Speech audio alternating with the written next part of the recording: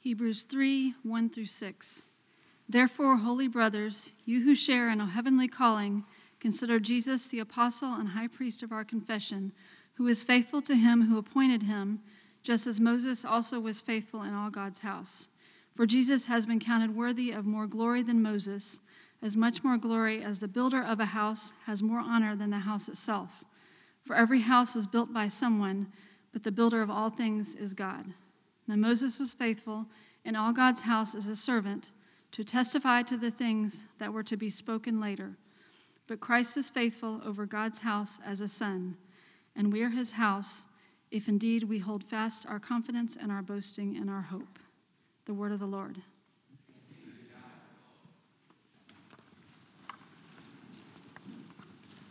It is a delight and an honor to be with you today. My name is Matthew Hoskinson. My family is here as well. My wife Kimberly and our 5 children, and it is truly a joy to be with you. Jim and I are friends, have gotten to know each other. We are in the same cadre of trainees and incubator at Redeemer State of the City. That's how we first got to know each other. And then along the way, we realized that we're both dads with kids in the same school. We have 4 students at the Geneva School of Manhattan and 1 graduate. And so we see each other many mornings at drop-off or afternoons at pickup, and have gotten to know one another and really enjoy one another's fellowship.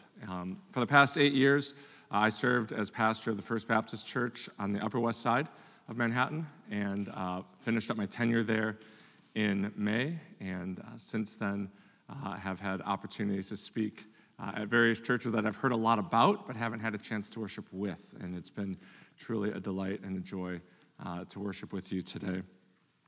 My text for this morning is our New Testament reading, the passage in Hebrews chapter 3, which you find printed there on page 12. And I find this text particularly instructive for what we are about to do in just a few moments. We are about to pray together the Lord's Prayer. And as you can see, I have very imaginatively titled my sermon, Our Father in Heaven. Copyright Matthew Hoskinson 2018. No one ever thought of that for a name before. But what I'm hoping to show us is how this passage in Hebrews 3 illuminates for us what it means to pray those first 4 words, Our Father in Heaven. Because I'm concerned, maybe I could even say, I fear that something of the wonder of that phrase is lost on us. Our Father in Heaven. Because in our Western individualistic world, God, if he exists, God is nothing if he's not a father or a grandfather or the doting old man upstairs. And that's, what else would God be? The technical term for this in theology, this is a reference to the immanence of God, that God is near, that God is close, that he understands, that he's a buddy, that you can go to him for wonderful, warm hugs. And there's certainly truth to that. But for most of human history, and indeed in much of the world even today, that is not the way people have conceived of God. If anything, historically, people conceived of God not as immanent, but as transcendent, as high and far and removed, as holy and as other. If there is a God, then, well, he must be God. So take, for example, the other 2 great monotheistic religions of the world, Judaism and Islam. Certainly those 2 have many differences with one another, quite obviously. And yet both of them, in their original forms, share this view of a transcendent God, but it's not only monotheistic religions. Take polytheistic religions like Hinduism.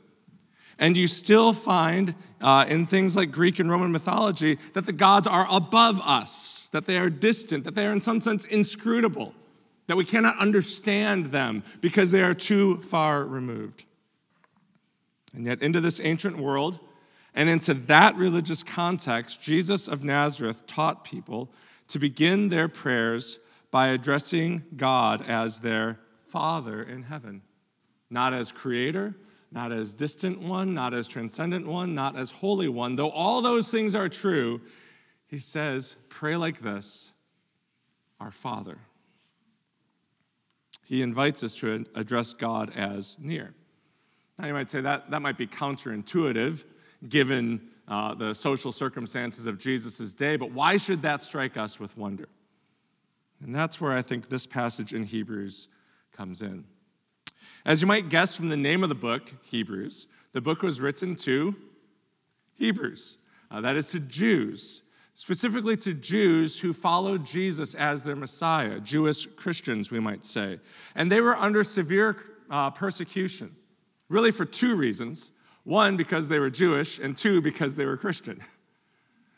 From the Gentile world, they experienced persecution with all the rest of their Jewish brothers and sisters. But then, as defectors from Judaism, they also received persecution from Jewish brothers and sisters who had disowned them for making the blasphemous claim that Jesus of Nazareth was Messiah God. And so the writer of Hebrews addresses this letter to these struggling believers under persecution with two goals in mind, two purposes. You might say one theological purpose and one existential purpose. His theological purpose in writing this book is to reestablish the grounds of their confidence in Jesus the Messiah. He is concerned that with all that they're facing, they're losing property, they're being pillaged, they're being forced out of homes. With all that's happening, they might question, well, maybe Jesus really isn't Messiah. Maybe I'm actually wrong. And so the author sets out in this book to reestablish the grounds of their faith in Jesus. But it's not just theological, it's also existential. Because the reason he does not want them to be moved from Jesus is that he does not want them to give up in the face of persecution. He wants to inspire them, press on, continue. And that's why our author begins chapter 3 here with this comparison between Moses and Jesus. You see it there in the passage. Consider Jesus, verse 1, who was faithful, verse 2, as Moses. You see, the writer is trying to ground their faith in what they knew before, the Hebrew Scriptures, what we call the Old Testament. And in verse 5, he quotes directly from the Hebrew Scriptures when he says, Moses was faithful in all God's house as a servant. You could actually put quotation marks around that line because it's a direct quotation from the Hebrew Scriptures. Specifically, it's a quotation from Numbers chapter 12.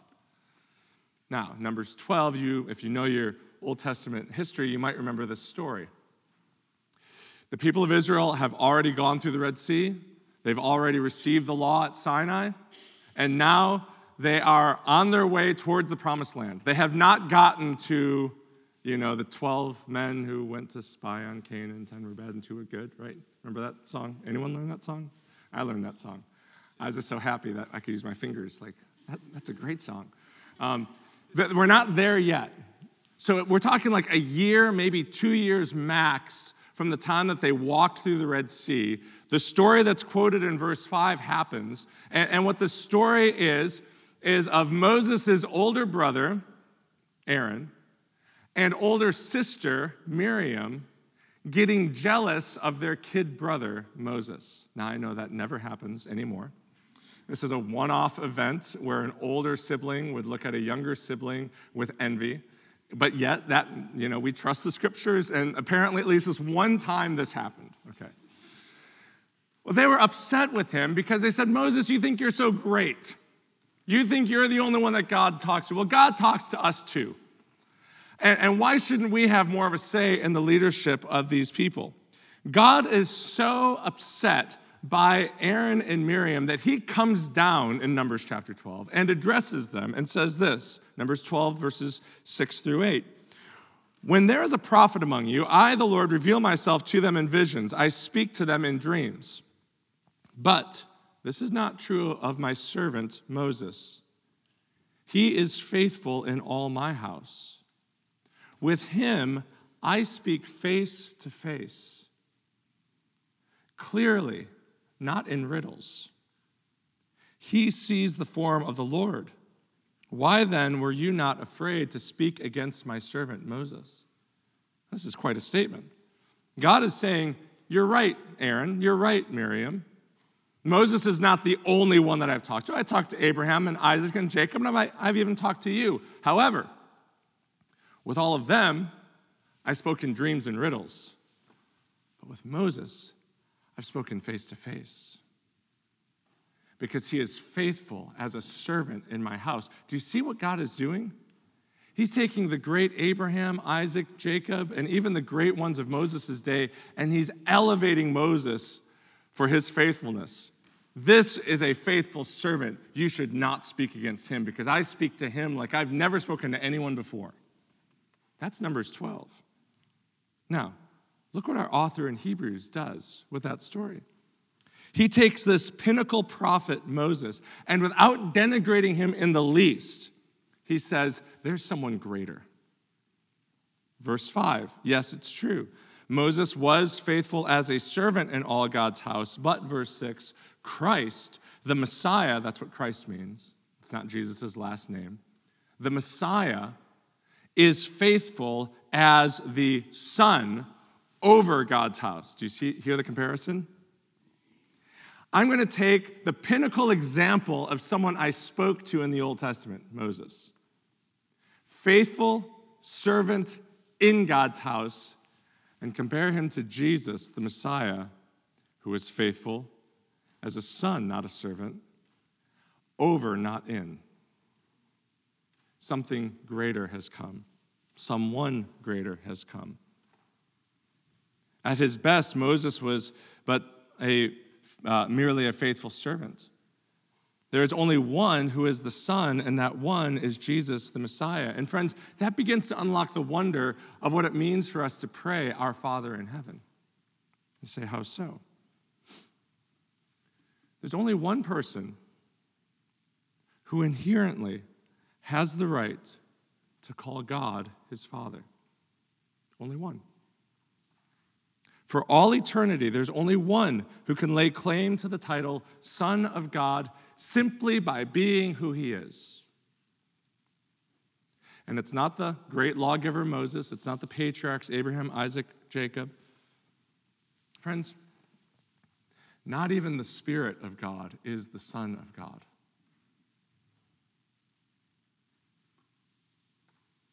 The only one who has the right to call God his Father is Jesus. And friends, that's why it's so remarkable that Jesus invites his people to begin their prayers with the phrase, Our Father in heaven.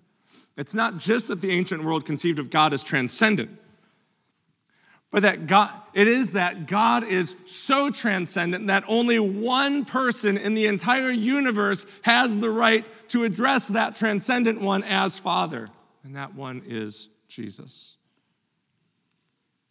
But if it's true that Jesus is the singular Son of God, how then can he instruct ordinary people like us and even encourage us to pray, Our Father? Well, it's the same way that I can call Kurt Immel my father here on earth. Now, most of you don't know who Kurt Immel is, but you can guess that he's not my biological father. Last name's different. Big giveaway, right? And because he's not my biological father, from the day of my birth until July 7th, 2000, I had no right to call him Dad. But something happened on July 8th, 2000, that changed my status, that changed my relationship.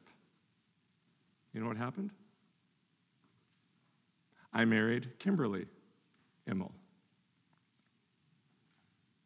Now, from the day of her birth all the way to our wedding day and beyond, she has had every right to call Kurt Immel her father and to enjoy all the privileges and benefits of being one of his children. And when she married me, she and I became one. And at that moment, she shared with me all the privileges and blessings of being a child of Kurt Immel. Now, it just so happens that my father-in-law and mother-in-law are here today. I did not bring them as stage props. Actually, as I was reviewing this morning, I thought, I don't know if my father-in-law really wants me to use him as an illustration, but I'm not going to ask either. I'll ask later. This is one of the privileges of sonship, right? I can go back and ask for forgiveness. He's already said yes. I've already married his daughter. But do you see my point? I share in the privilege of being Kurt Immel's child by virtue of my union with Kimberly, right? Friends, how is it that broken people like us, messed up people like us, can possibly hear Jesus' invitation and follow it and say, "Our Father in heaven"? It's only one way. It's if we become one with Jesus. See, when Jesus instructs us to pray, "Our Father in heaven," he's actually welcoming us into oneness with the only one who has the right to call God his Father. That's exactly what verse 14 says later on in the passage. I know it's not printed here, but later on in chapter 3 of Hebrews, the writer says, "We have come to share in Christ." That's the point. We are sharers together. He has shared the blessings of God's fatherhood with all who trust in him. It is that doctrine of our union with Christ by which Jesus turns sinners into sons and daughters. That's the first wonder of our union with Christ that comes through in this passage, that he turns sinners, the broken like us. We clean up good on Sundays, but who are we really? Jesus takes people like us and turns us into sons and daughters and shares with us the privilege of being sons and daughters of the one true God. That's why the passage opens in verse 1 by referring to one another as brothers, that is, brothers and sisters who share in the heavenly calling. This is not just for the guys out here. This is open to all who believe in him. We share a heavenly summons. We've been summoned by heaven for heaven.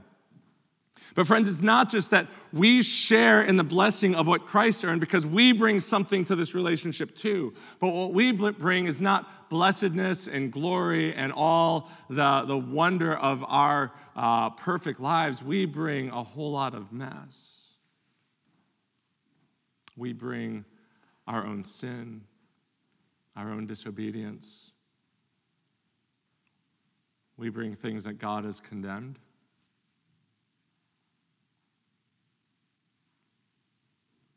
And what's amazing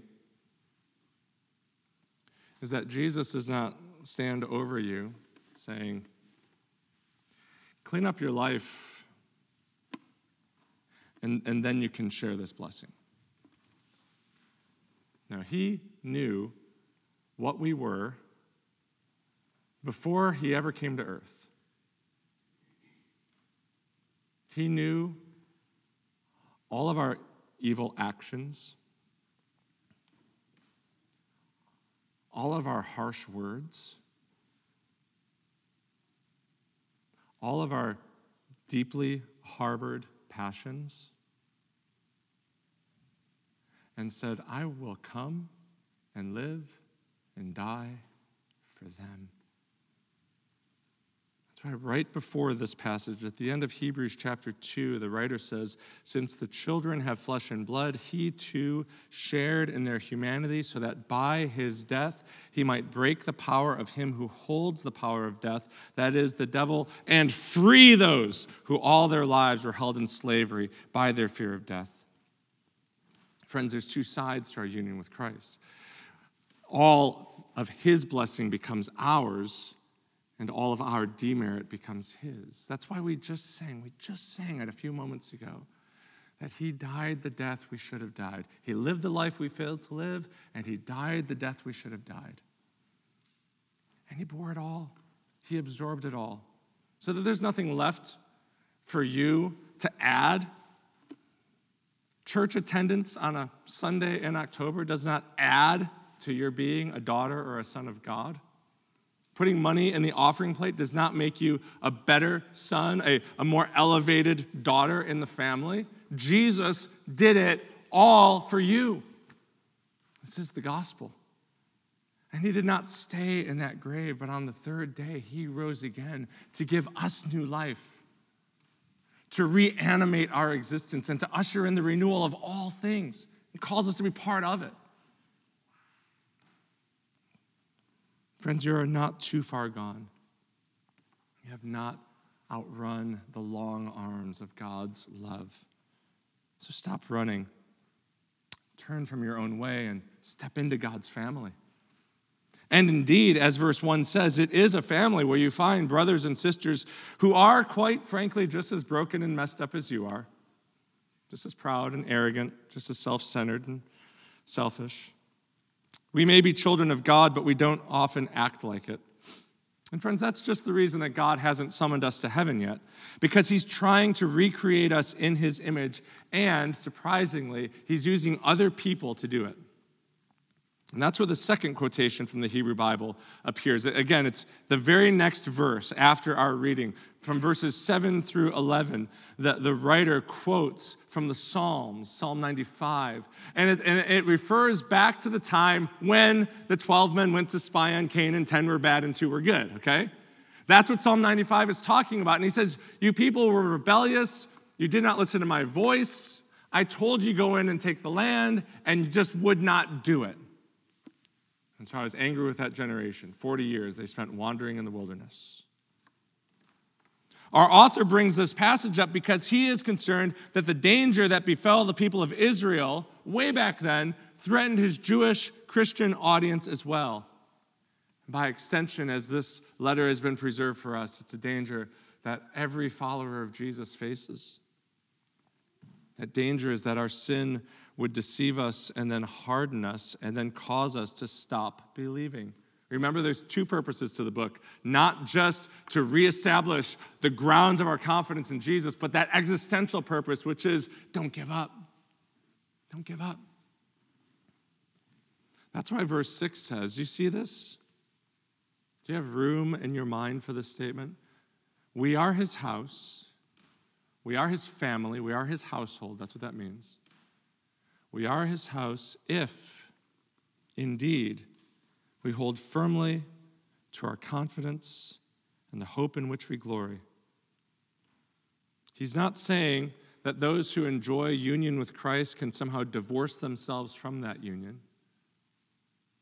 But neither is he saying what so many preachers, frankly, say these days, which is, hey, make a decision for Jesus, sign this card, and man, you've got your, eternal fire insurance policy, and you go live however you want. Neither is that true. Not only does our union with Christ bring us this great blessing of being sons and daughters, but union with Christ manifests in enduring faith and obedience. Those who are part of God's family more and more look like it. Maybe fits and starts, maybe 2 steps forward, 3 steps back. And I didn't misstep there. Because a lot of times it does feel very much that way. But he's saying that those who are part of God's family are those who, by his grace, persist. And friends, that's where the family comes in. If you think about the situation of these people, threatened by everybody, how in the world are they going to keep on believing? Well, friends, it's through our brothers and sisters. Hebrews 3:12 says, see to it, brothers and sisters, that none of you has a sinful, unbelieving heart that turns away from the living God, but encourage one another daily, as long as it is called today, so that none of you may be hardened by sin's deceitfulness. You see the logic of that line? Hardened by sin's deceitfulness. Sin deceives, and then it hardens. And perhaps the most deceptive sin for those of us who are believers in Jesus is the sin of self-righteousness. Because we see it as, well, that's a good thing, so I'm going to give myself wholly to that. Sin tricks us, and then it hardens us. And the remedy to it is to encourage one another, not to come down on people like, you're messed up. You need to fix your life like my life. Your life needs to look more like mine does, okay? So we're going to start meeting once a week, at 4 a.m, and I'm going to tell you all the stuff that's changed my life because your life needs to. It's not encouraging one another. It's not coming down on another. It's coming alongside of another. It's walking with people. It's building meaningful relationships. It's spending time with people. It's not just having Bible studies, though Bible studies can be part of it, but it's actually knowing another person well enough that you can see their blind spots and help them avoid sin's deception. Dietrich Bonhoeffer, the 20th century German pastor who lost his life in resistance to the Nazis, puts it memorably in his book, Life Together. He says, if we're going to continue believing and following Jesus, help must come from the outside. Like, we can't do it ourselves. And he says, it has come and comes daily and anew in the word of Jesus Christ, bringing us redemption and righteousness, innocence and blessedness. But, he goes on, God put this word into the mouths of human beings so that it may be passed to others. When people are deeply affected by the word, they tell it to other people. Therefore, Christians need other Christians who speak God's word to them. We're not anybody's answer. We're no one's Messiah. We are the broken, not the guru. We are the sinner, not the sin police. We are the beggar, not the bread. But we have this privilege as sons and daughters to take the bread we've found and share it with others, that their hungry stomachs might be full, that their doubting hearts might find comfort. That kind of relationship is costly. Encourage one another daily, every day. As if to drive home the point, as long as it's called today, wow. It's generous, it's not stingy. It's reliable, not once in a while. It's purposeful, not aimless.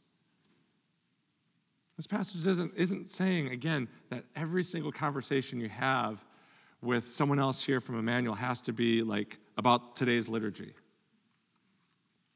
But what it is moving us towards is cultivating deep enough relationships that we know not just the Sunday veneer, but we actually get to know one another's hearts. It's calling us to a place of vulnerability that, frankly, is scary. It's calling us to a kind of courage to open up about ourselves so that we might be real in walking together. But friends, it's also, at the same time, part of the privilege of our union with Christ. Not only does our union with Christ turn sinners into sons and daughters, and not only does it manifest in faith and obedience, but the last great wonder of union with Christ from this passage is that it makes us brothers and sisters. Did you know that the early church was accused of incest because they called each other brothers and sisters? The watching world looked on, and it was so strange and foreign that the only conclusion they had was they must all be sleeping together because they have such a family thing going on there. Seriously. I mean, what kind of community is that? That makes the world go, we have no other explanation for it except incest. But see, they recognize that their union with Christ was not this individual personalized blessing, but that their union with Christ was something that they shared with others, making us family. And in family, you put up with a lot of weird stuff, right? I mean, I've been to family reunions on my side of the family, and everyone, we didn't have T-shirts, right, identifying the Hoskinsons. But I was kind of glad. Like, we didn't. I'm not sure I want that guy wearing my shirt. But But friends, part of the blessing of our union with Jesus is that we are family, that we are brothers and sisters. And that means we need to make one another a priority. The gospel compels us to it. And that really is the final wonder of this simple title to the prayer. When Jesus invites us to address the God of heaven, he does not invite us to say, "My Father in heaven." Though that is true, he instructs us to pray, "Our Father in heaven." With whom are you praying that prayer? Who can you reach out to and invite into praying that prayer together? Would you bow with me and pray? Lord, we pray that by your grace you would give us the courage to be vulnerable and the love of our Lord Jesus himself and the empowerment of your Spirit that we might grow into a community that reflects your radical generosity to us in Jesus, in whose name we pray. Amen.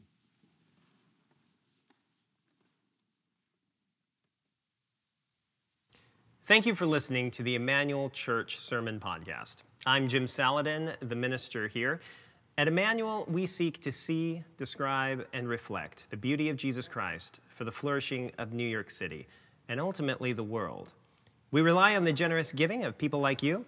Consider supporting our ministries at www.emmanuelanglicannyc.com/give.